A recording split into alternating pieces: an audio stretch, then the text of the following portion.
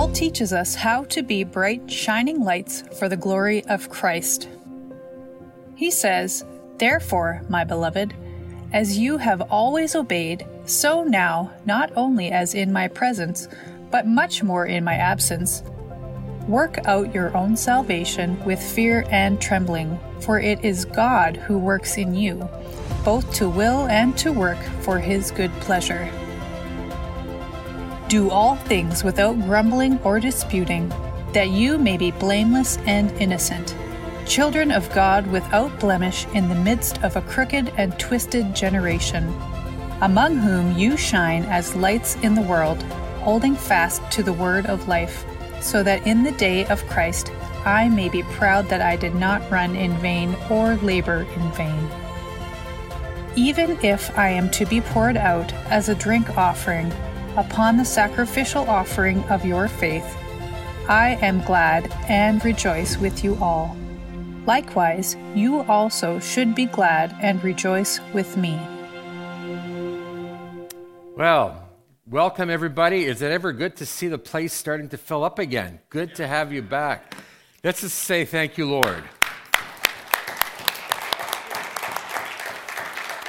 We have to celebrate these sorts of things, folks, because this has been a long, long time since we've had this many people in our auditorium. So my heart's full of joy this morning. So this morning we are carrying on in the book of Philippians. Let me show you this picture. This is a fight that broke out in, well, it's called Christianity's most holiest site in Jerusalem. And this is back in 2008. And it says here that the Israeli police rushed into one of Christianity's holiest churches and arrested 2 clergymen after an argument between an Armenian and a Greek Orthodox monk broke out. Pretty weird, eh? Well, the monk who gave his name as Seraphim, and I mean, you can't make this stuff up. Seraphim means angel. He said he sustained a wound when an Armenian monk punched him from behind and broke his glasses. Praise the Lord. The brawling began during a procession of Armenian clergymen commemorating the 4th century discovery of the cross, believed to have been used to crucify Jesus. Well, the Greeks objected to the march without one of their monks present, fearing that otherwise the procession would undermine their own claim to the shrine, believed to be Jesus' tomb, and thus it would give the Armenians first claim to the site. So there's a real rivalry going on here. So when they tried to march, the Greek Orthodox monks, they blocked their way, and that sparked the fight. All of this in the name of Jesus. Well, we quickly look at this and we recognize how utterly absurd this is, that this sort of thing would be happening in a church in the name of Jesus. Absolutely absurd. The newspaper article, obviously having a lot of fun reporting this, decided they would report a few more things while they're at it. And they basically said, oh, and by the way, there's a ladder that's been placed on a ledge over the entrance sometime in the 19th century. That's back in the 1800s. It has never been taken down. It has remained there ever since because there's a dispute between the two groups over who has the authority to take that ladder down. The ladder was put up to fix something. They just left it because nobody could decide who had the authority to actually take that ladder down. Obviously, the newspaper's having a ball with this. And they go on to tell another story. And this is all one newspaper story. More recently, a spat between the Ethiopian and the Coptic Christians shows them behaving badly. There is a section of the church that needs renovation because a rooftop in the monastery, it looks like it's about to collapse, but they can't fix it until the Ethiopian Christians and the Coptic Christians, till they make up their minds. And then the newspaper article added one more thing. It's not related to this fight at all, but here's what they say. The Israeli government has long wanted to build a fire exit into the church, which regularly fills with thousands and thousands of pilgrims and has only one main door. Some of us have actually been to the Church of the Holy Sepulchre, and there's only one little door to get in. And the Israeli government is very concerned that if a fire broke out, everybody would be trapped in there. But here's the problem. None of the denominations can agree on where that door should be put. So to this day, if you go in that church and a fire breaks out, there's a good chance you're not coming out of that church. It'll be your burial place as well.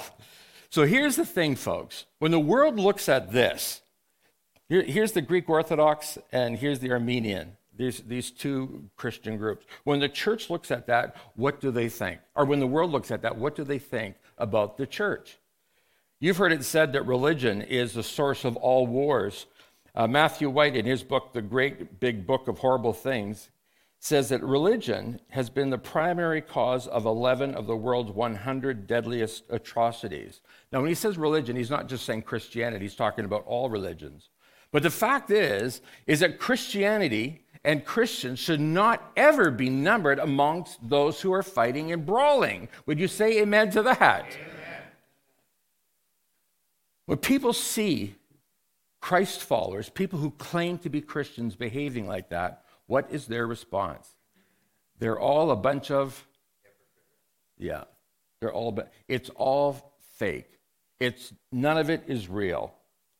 Christianity is bogus. Well, the Apostle Paul wants us as Christians to live as bright lights in what he calls this crooked and perverse generation.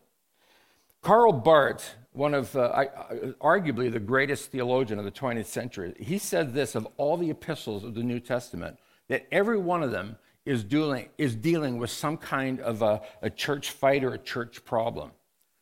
Now, if you're here today and you're not a Christian and you're sort of investigating, maybe you're with us online this morning and you want to find out more about Christianity, you hear me say this and you think, aha, just as I thought, it's all bogus. Well, let me just quickly remind you of something.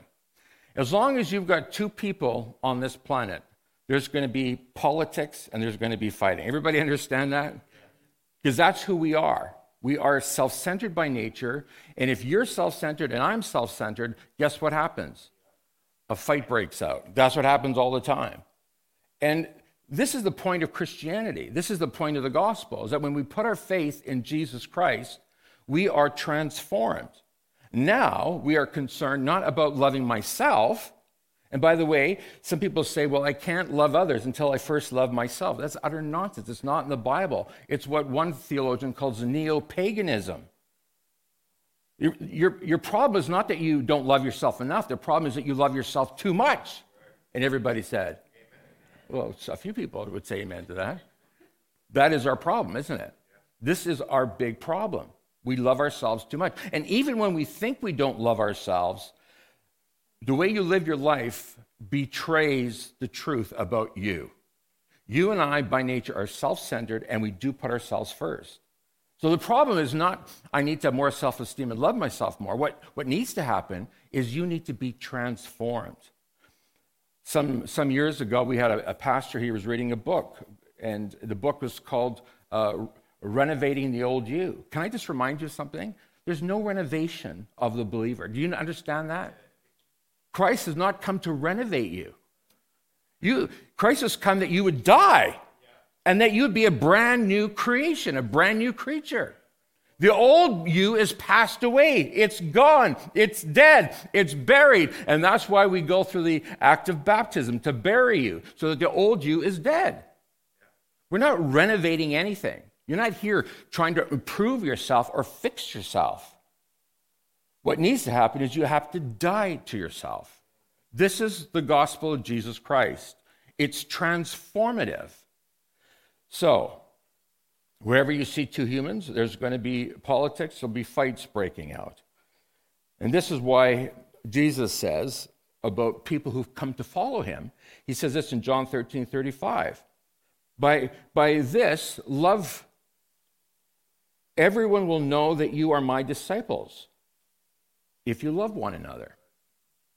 Our love and our care and our concern for one another is the proof, is the evidence that you are a disciple of Jesus Christ. A true follower of Jesus Christ cannot hold a grudge. Everybody gets that. Now, that doesn't mean that once in a while you might not get angry, But you got to deal with that mighty quick and get back to loving that person who really ticked you off. Anybody ever here get ticked off? Yeah. Ray, I can hear you, man. You really get ticked off. Of course, we all do, don't we? Now, this is part of what it is to be human. But what it is to be Christian is that you forgive and you love that person, even if they annoy you or annoyed you. Get it? Yeah. Got it. Excellent. Okay, so Jesus makes it clear to us that our love for each other is the evidence that we are Christians, that we belong to God. In fact, Jesus, in his prayer before going to the cross, John 17, you can read about that. Jesus is saying exactly the same thing. Father, the way that you and I are one, I'm praying that the disciples will be one, and they'll be one with us. What's the picture? The picture is, it's a beautiful picture of unity, of love for one another. And so this is what it means to be followers of Jesus Christ. And this is what Paul is driving at when he says in Philippians 2:14-15, he says, do everything without complaining and arguing so that no one can criticize you. Live clean, innocent lives as children of God, shining like bright lights in a world full of crooked and perverse people. How many know that the world is full of crooked and perverse people? Some of you aren't sure of that. Pastor, that sounds rather judgmental. Well, don't shoot the messenger. I'm not the one that said it. The Apostle Paul said it. Look, anybody without Christ is twisted. And, well, he said it, perverse. This is the wonder of the good news, the gospel, is that Jesus transforms us. He changes us. He makes it possible for us to live clean, innocent lives as children of God. He makes it possible for us to live without complaining and arguing.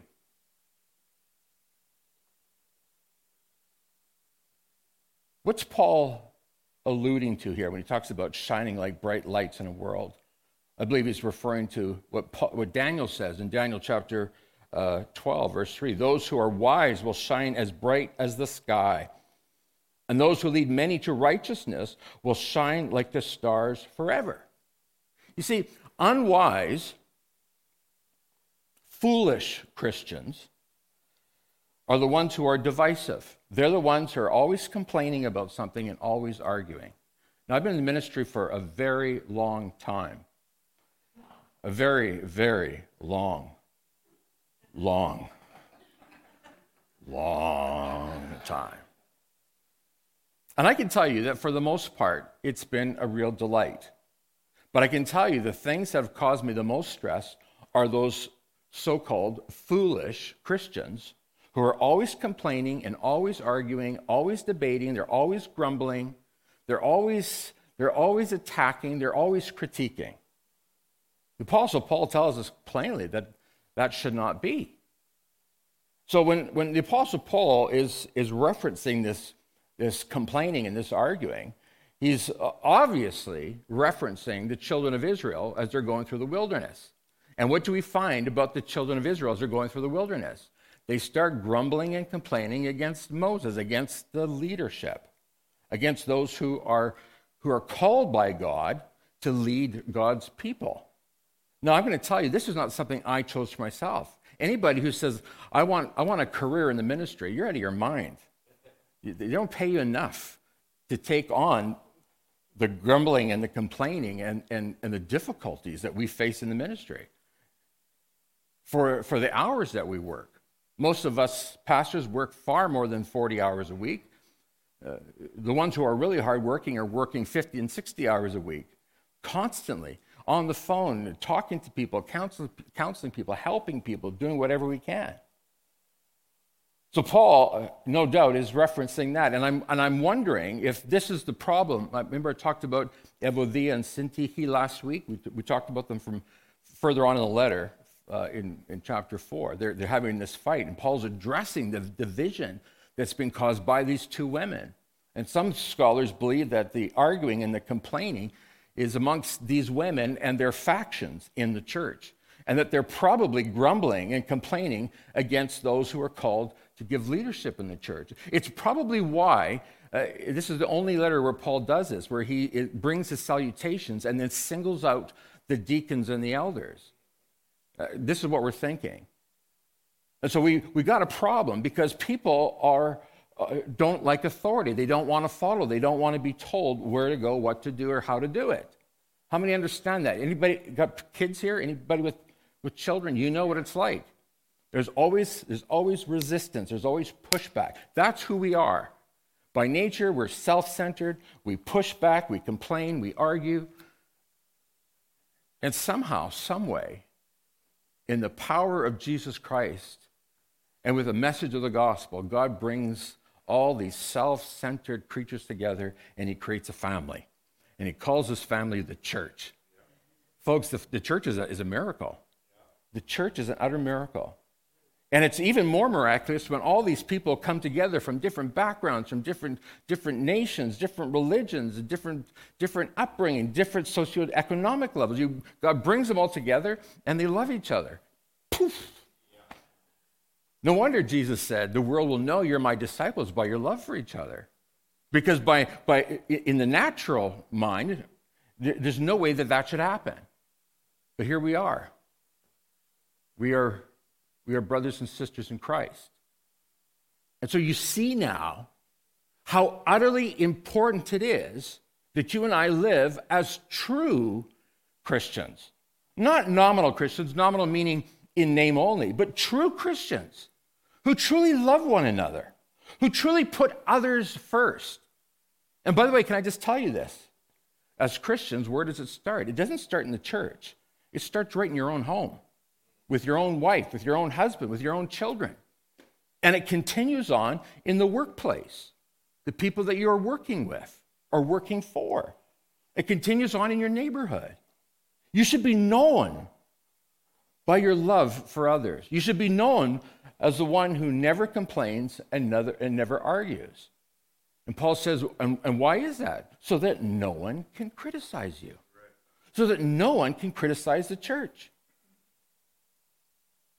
In the last 15 years, there has been so much terrible, terrible media about the church because of people who claim that they're leaders of the church. They claim to be pastors. They claim to be priests or leaders or whatever. And their behaviors have not reflected Christ in any way, shape, or form. And in fact, it more clearly reflects Satan than it does Jesus. And so Paul is making it clear to us that we as Christians, we need to be shining like bright lights in a world full of crooked and perverse people. God forbid that you and I would fall under that category of the crooked and the perverse. So you and I are called then to love one another and to put others first. Wow. Fights have been the bane of the church for 2,000 years. It's caused misery for 2,000 years. And there's no shortage of literature that deals with it. Some people think that having a critical spirit is a virtue. God has appointed me. I've got the gift of critiquing the pastor. I've got the gift. My job is to keep everybody unsteady and to make sure everybody minds their P's and Q's. Listen, there's no gift like that in the Bible. That's not a gift, my friends. In fact, I believe it's a curse.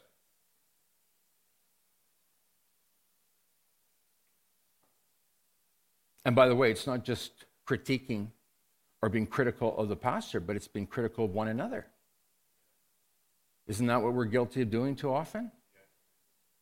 And we have no business critiquing or being critical of others. That's not our place. I remember a man from the last church, the church I grew up in, and whenever one of the younger pastors preached, he felt that it was his job to go and tell the pastor all the mistakes he made. And he thought he was hilarious. He was telling me this.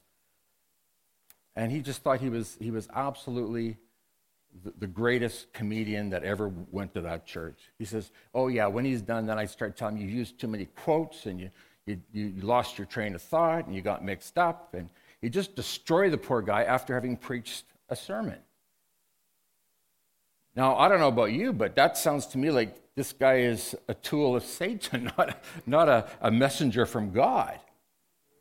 And yet this is how some of us are. We feel it's our job to criticize, to critique. I got to be the official opposition. This is why we changed our Constitution. Because for so many years in so many churches, and so many churches still, the board believes it's their job to rein the pastor in and to be the official opposition.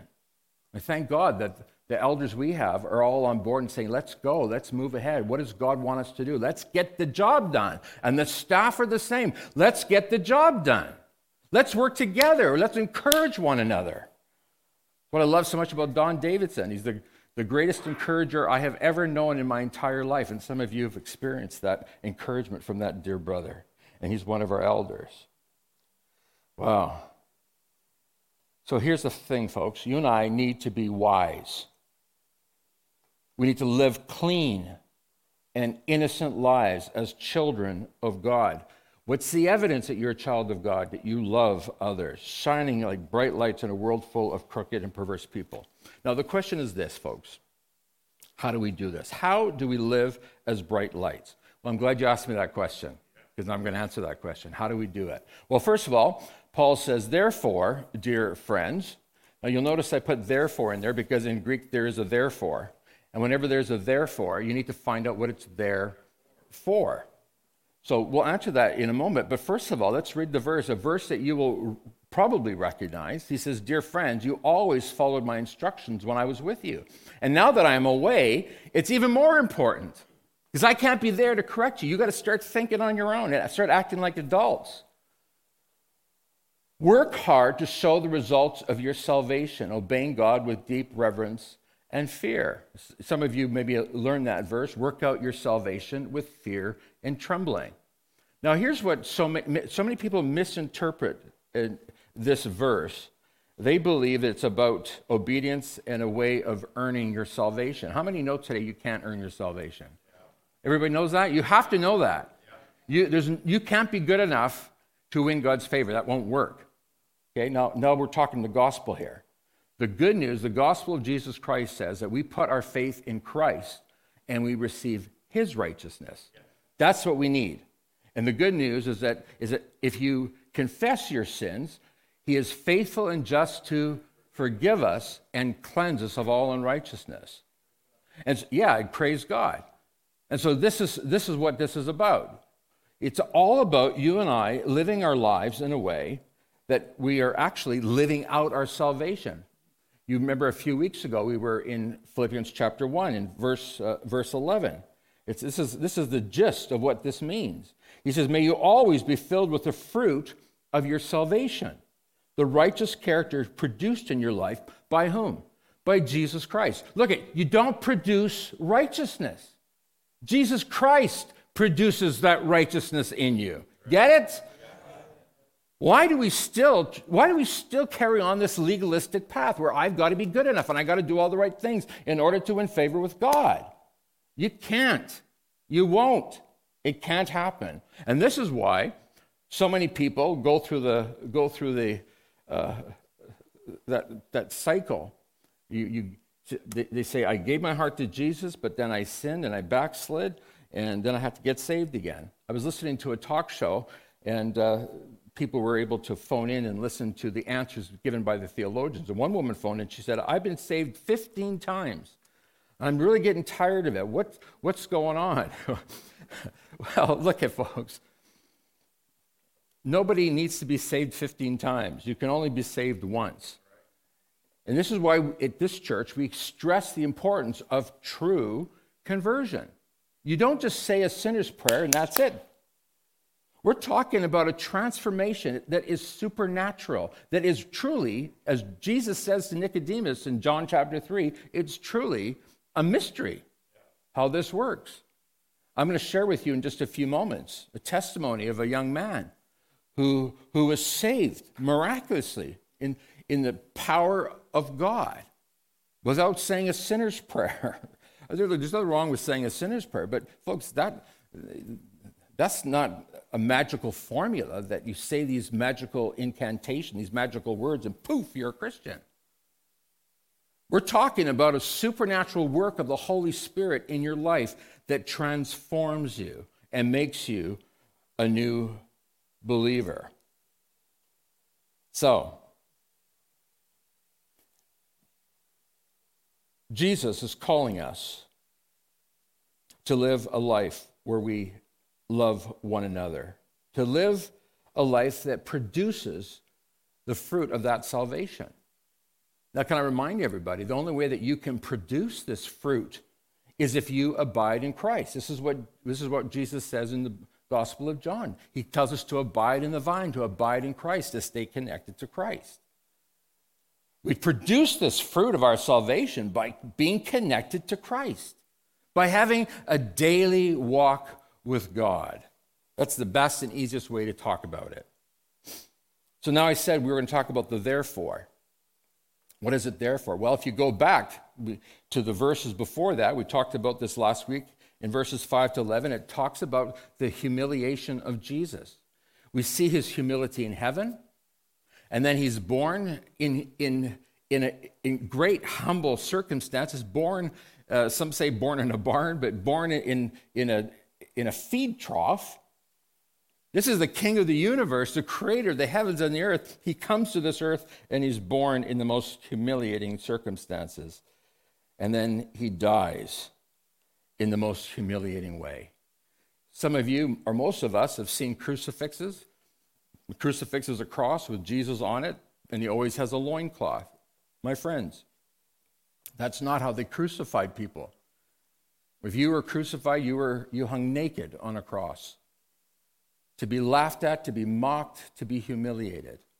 And this is what Paul tells us about Christ, the humiliation. Now, here's what Paul's saying here. If Jesus can humble himself in order to serve you and me in this great and actually mind-boggling way, if he could go through this humiliation, how much more can you and I humble ourselves and put others first? This is what it means to be a Christian. You humble yourself and you serve others. Remember, we talked about the disciples refusing to wash each other's feet, and Jesus puts on a towel like a slave and gets on his knees and he washes the feet of his disciples. This is true Christianity, my friends. And by the way, it begins in your home. You serve your spouse.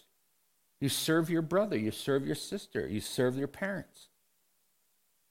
Imagine the household, the family, that the only fights that break out are over who gets to serve whom. It's my turn to set the table. No, it's my turn to cook food. It's my turn to take out the garbage. No, it's my turn. This is a picture that Paul is drawing for us. That kind of humble service of one another. I know there's people who come to church and we ask them, well, would you mind working in the parking lot? Oh, no, I've got greater gifts than that. I'm too important for that. Really, what would you like to do? Well, I wouldn't mind preaching once in a while. Okay, well, then I'll serve in the parking lot and you preach. And by the way, if I were not a pastor, I think that would be where I would be serving, is in the parking lot. Greeting at people, waving at people, inviting people in, and saying, glad to see you. Thank you, Bill, because that's what Bill does. Hallelujah. And Bill with a walker. He's the only church parking lot attendant I have ever known that has to use a walker while he's taking care of the parking lot. God bless you, man. God bless you. This is what true service is. Therefore, if Jesus can do this, if Jesus can humble himself, and there's nothing that could be lower than death, even death on a cross. This is the extent of Christ's humiliation. So here's the thing. Fights break out in church. Fights break out in families. Fights break out in marriages because of arrogance and self-centeredness. That's why it happens. I'm just being honest with you. It's just two people who are just too full of themselves. Think about that. Think of every fight that you've ever had. Somebody is being extremely self-centered, and it's probably not just one. As the old saying goes, it takes two to tango.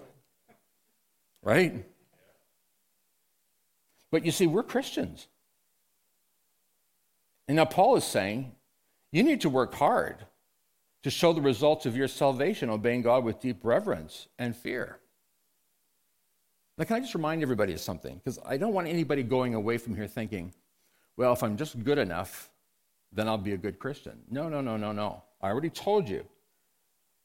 It's by Jesus Christ. That's what Paul says. You produce this by Jesus Christ, by being in Christ.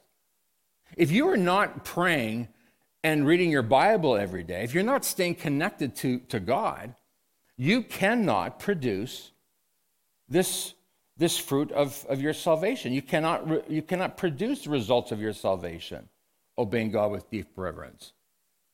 You know, I just remember so many times people believing that they had to do certain things in order to win God's favor. But I'm going to tell you something.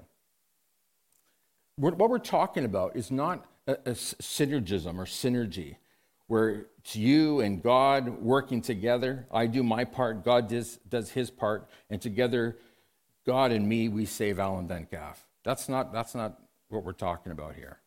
Everybody's clear in that? Because that's what some people think. No. Look what Paul says here in the next verse. He says, it is God working in you, giving you the desire and the power to do what pleases him. Did you get that? It's God working in you. But if you never are connected to God and you're never praying, you're never in the Word allowing God to speak to you, how on earth can God work in you if you're not giving opportunity to work in your life? And this is why we teach in our discipleship here that you have to have a daily walk with God. You need to walk with God. What do we discover as we go through the Old Testament? Every single godly man or woman, it says they walked with God. Enoch walked with God, and then he was no more because God took him, raptured him, took him to be with him in heaven. And we get to Noah. What do we find about Noah? He walked with God. And Samuel walked with God. And King David walked with God. And when he failed to walk with God, he committed adultery. You see what I'm saying here today? You need the power of God to work in you, to give you that desire and that strength to live the life he's calling you to live. Wow. You know, in this context, we have to look at the context here. In this context, the Apostle Paul is talking about unity in the church, about loving one another and being careful to put others first. He's talking about this unity, this love for one another. So in this case, he's saying that it is God who's going to give you the desire and the power to love the people you go to church with, to love the people that you live with, to love those children of yours, those kids that you threaten within an inch of their lives, those neighbors that play their music at 2 a.m. It's God who gives you the desire and the power. Remember that. Because some people say, I can't live this Christian life. Of course you can't. Nobody can do it. I can't do it. And this is why we've been given the Holy Spirit who dwells within us richly, who empowers us, who gives us the desire and the power to do the will of God. So I'm going to tell you this. When you decide you're going to be critical or critiquing people or putting people down or backstabbing, you've made that decision. And you can't blame God for that. It's because you haven't been abiding in the vine. My parents told me once, this happened a few years ago, we were having our annual business meeting. In case you don't know what that is, every year the church comes together, we look at the financial statements, and we have our discussion about what happened in the year past, and we look forward to the future. And it's a time for people to ask questions. So this one person sits down beside them, It says, you may not want to sit with me because I'm going to be causing some trouble tonight. Now, is that shocking? So thankfully, my parents didn't tell me that till after the meeting. But I can tell you that the power of God is on Cross Church, because one of the things that we are very careful to do is to protect the unity of the body of Christ. You want to see me get angry, righteously angry? Try to do something that's going to cause division or it's going to hurt this church. I love this church. I love this body. I love this family. This is my family. Don't you dare do anything to hurt my family. You need God to work in you, to give you the desire and the power, not to critique, not to judge, not to condemn. One of the things I say about Cross Church all the time is this is a unique church, because this is a church of people that we don't gossip here. We don't attack people. We don't condemn people. We don't judge people here. This is a place where you will be loved and embraced and led to Christ. This is a great testimony. This church has a great testimony, a great witness in the community. But it can only continue with a good testimony if all of its people are being empowered by God to have the desire and the power to do the will of God. Now, doing everything without grumbling or complaining, my friends, ready for this? This is a watershed moment in your life, in your Christian life. When you learn what it is to be spirit-controlled, when you learn what it is to do everything without grumbling or complaining, this is a game changer. Because what's happening now is that you have said, Lord, you are now Lord of my life. I now am submitting to you and to your will and purpose. And when that happens, love breaks out. And everybody knows we are truly disciples of Jesus Christ. Amen? Amen. Amen. So, I got to move right along here. So Paul says, hold firmly to the word of life. Then, on the day of Christ's return, I will be proud that I did not run the race in vain and that my work was not useless. I want to take a moment to share with you a testimony about the power of the word of God to transform a life. I asked permission of my friend Samuel if I could share his story, and he graciously sent me a couple of paragraphs telling me about his life. We met Samuel at Tony Roma's. Some of you know that that's often where we go for lunch. Sadly, it's not open at lunchtime anymore. But anyway, we decided we were going to have our small group at Tony Roma's. And if you've been to our small groups, you know that everybody gets a little piece of paper with questions on it, with just a guided review of some verses.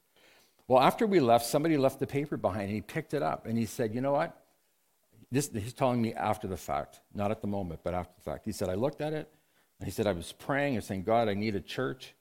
And so he looked us up online, and he liked what he heard, and he came to church, and then COVID hit, and he was gone.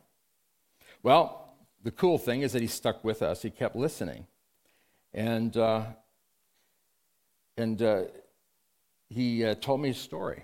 He says, for 12 years, I was an alcoholic. I tried quitting many times, but failed miserably at every attempt. And one night in my apartment about 7 years ago, I was trying to stay sober. I was dry about 4 days, and anxiety flooded my stomach to an unbearable amount. He says, my addiction felt like it was just too much to handle, and I stood in my living room wondering with tears if I was going to die someday from alcoholism. Was it something that I would never be able to control? I paced back and forth from the living room to the front room to the front door, and thoughts of running to the beer vendor just kept knocking around in my mind. And I stopped pacing, and I stood by my couch feeling completely hopeless. And I looked up to the ceiling, and then I cried out to the Lord, God, please, I need your strength.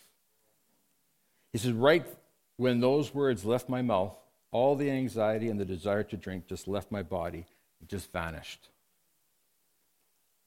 And all I could feel was God's love. I was like, whoa, that's all I had to do this whole time? All I needed to do was just to ask you, God, for strength?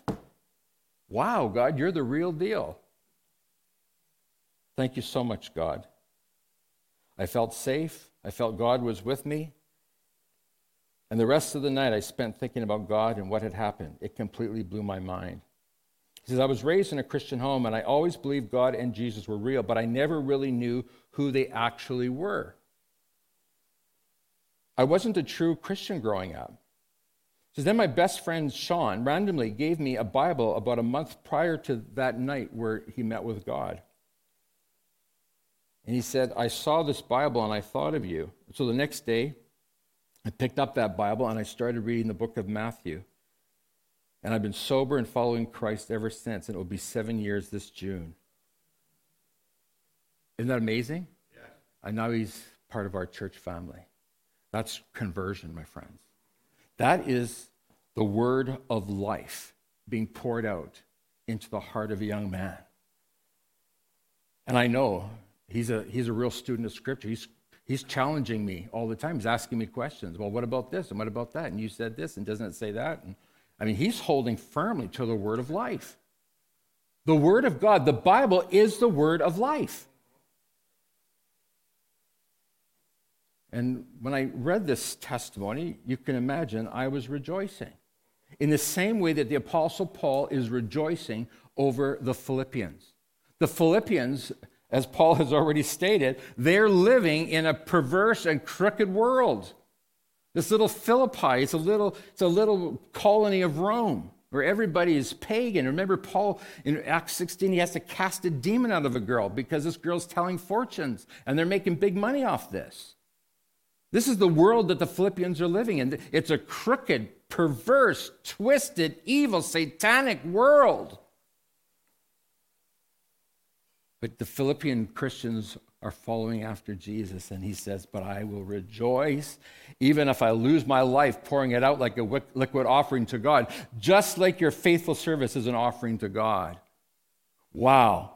And I want all of you to share that joy. Yes, you should rejoice, and I will share your joy. The Apostle Paul has found the meaning of life.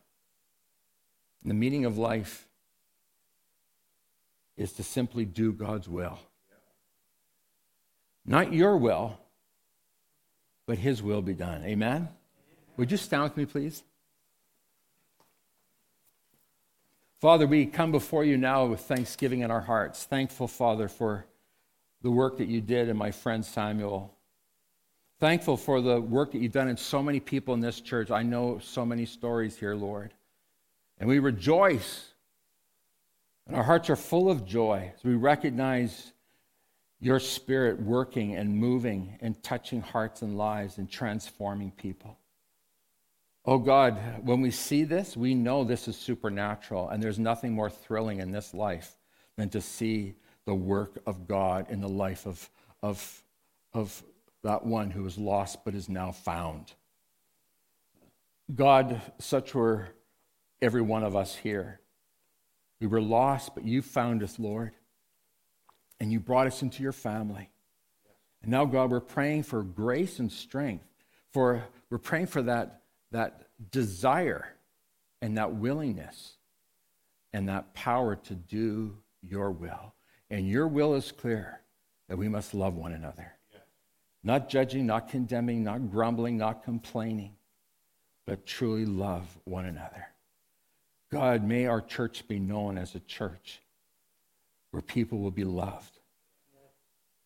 Loved unconditionally. May this be a church where the marriages are solid and people look on and see what do they have. Let this be a church, Lord, where everyone who calls himself a Christian and a member of Cross Church will be filled with the power of God's love. So God, we commit ourselves to you now in Jesus' name. And everyone said it with me?